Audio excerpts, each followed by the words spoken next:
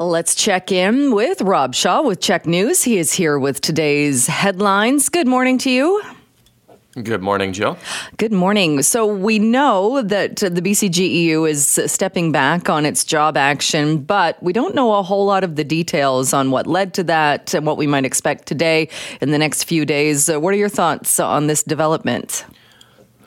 Yeah, Premier John Horgan yesterday called it a tentative deal, and I think that might not technically be exactly what it is, but it's pretty darn close. And clearly, a few things are going on here that sort of help contextualize this. And one is that the government was quite stung with the picket lines that the BCGEU had put up at the liquor and cannabis warehouse distribution system. It had, and you've covered it on the show, it has wreaked havoc in the private liquor industry, in the restaurant and hospitality industry. And one of its asks at this point of the union was take those down as we finalize the final sort of few outstanding issues in this potential deal. So that good faith gesture, as the GEU put it, is something the government wanted to happen. The second thing is government could only bring the GEU back to the table with a better offer than the one that we know is out there already, which was 11% average wage increase over 3 years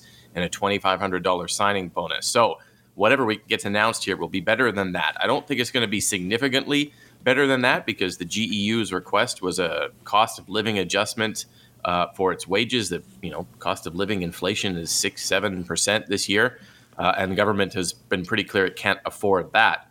But a better deal, slightly better deal, will allow the GEU to say that the strike achieved something for its members. And then the other context here is there were other unions that were getting, further down the path of negotiating with government and happier with the offer on the table than the GEU was, including the HEU, the Health Employers Union, which represents a number of people in the healthcare sector. And, they had publicly stated that they were happy to go back to the table and making significant progress. So I think there was some pressure in the union movement as well, that this offer on the table and a slightly better version was probably as good as they could get. And prolonging this strike and the economic consequences of it on jobs and on people was not something that was palatable for the BCGEU to continue. So we'll wait and see what the deal is itself. But I think it'll be slightly better, but not that much better. And allow everyone to save face and wrap this thing up. Right, because imagine a scenario, like you said, when we were hearing from the HEU that they were, they were doing okay at the table. Imagine if the HEU had come out and said, "Oh, we've reached a deal, here it is," and the BCGEU was still there and with job action. Imagine the optics of that.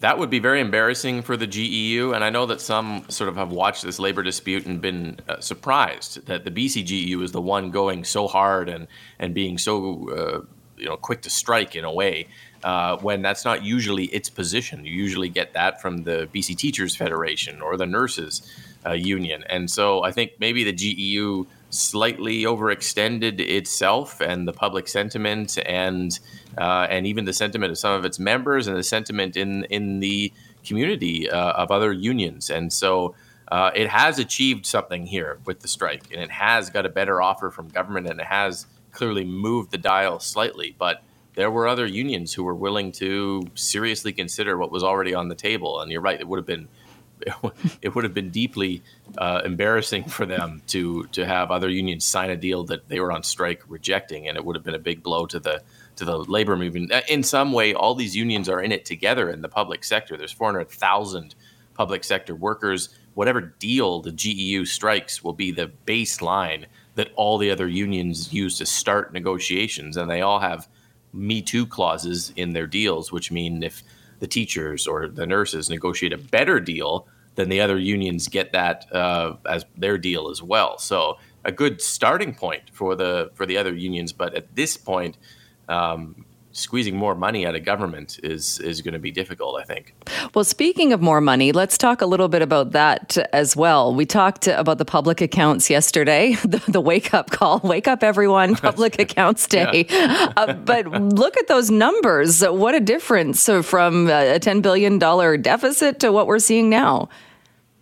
Yeah, I mean, public accounts is one of these weird things in government where it takes a long time to close the books on a year and to really understand whether the budget that we all pay a lot of attention to turns out to be the reality at the end of the year. And so what this is you got to go back to 2021, kind of that the height of COVID. The vaccines are just out; everybody's wanting them. The economy is shut down in a lot of sectors, and government predicted this extraordinary deficit of almost $10 billion because of all the economic damage that was happening. Well, yesterday we get the kind of year end of that budget, and it ended on March 31st of this year. And the most extraordinary turnaround I have ever seen in covering, BC politics for 14 years, where $13 billion in revenue appear during the course of a year as the economy surges to life from COVID.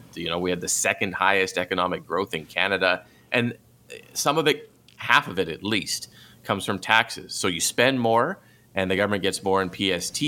The housing market went wild, and the government gets more in property transfer tax, and that kind of thing. Corporate and personal income taxes were higher because people, by and large, most people were able to kind of preserve their jobs, and companies were able to stay open compared to what we thought. So all of those things are great indicators for government, and we talked about this yesterday, that looks like a massive amount of money. The government ends the year, instead of in a $10 billion deficit, it ends the year in a $1.3 billion surplus. And there was a lot of questions yesterday about, okay, well, is that money lying around? Can we take it, throw it on the labor negotiations, make that deal a little sweeter? Can we start solving the family doctor crisis? Can we throw it at emergency rooms? What can we do with this extra money? Which is not how government works. There's a law and there's a requirement that when the books close, any surplus that's left over, boom, automatically gone instantly onto debt. And so that $1.3 billion is gone. It was gone March 31st. It was gone April 1st of this year onto debt. So it's not there, as the finance minister put it. There's no dump truck full of cash behind the legislature that you can dip into and start tackling some of these big problems. It's gone, which is, I think, a lot of people will be disappointed with. But it still is an immense, like an enormous economic turnaround. And like we said yesterday, the question is it still going on? Are we still in the middle of that? And I think with inflation and interest rates and all of that, I don't think we are.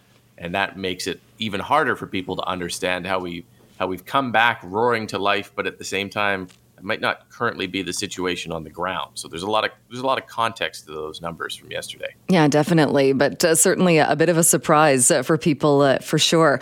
Rob, we'll leave it there. Once again, thank you so much. Okay, take care.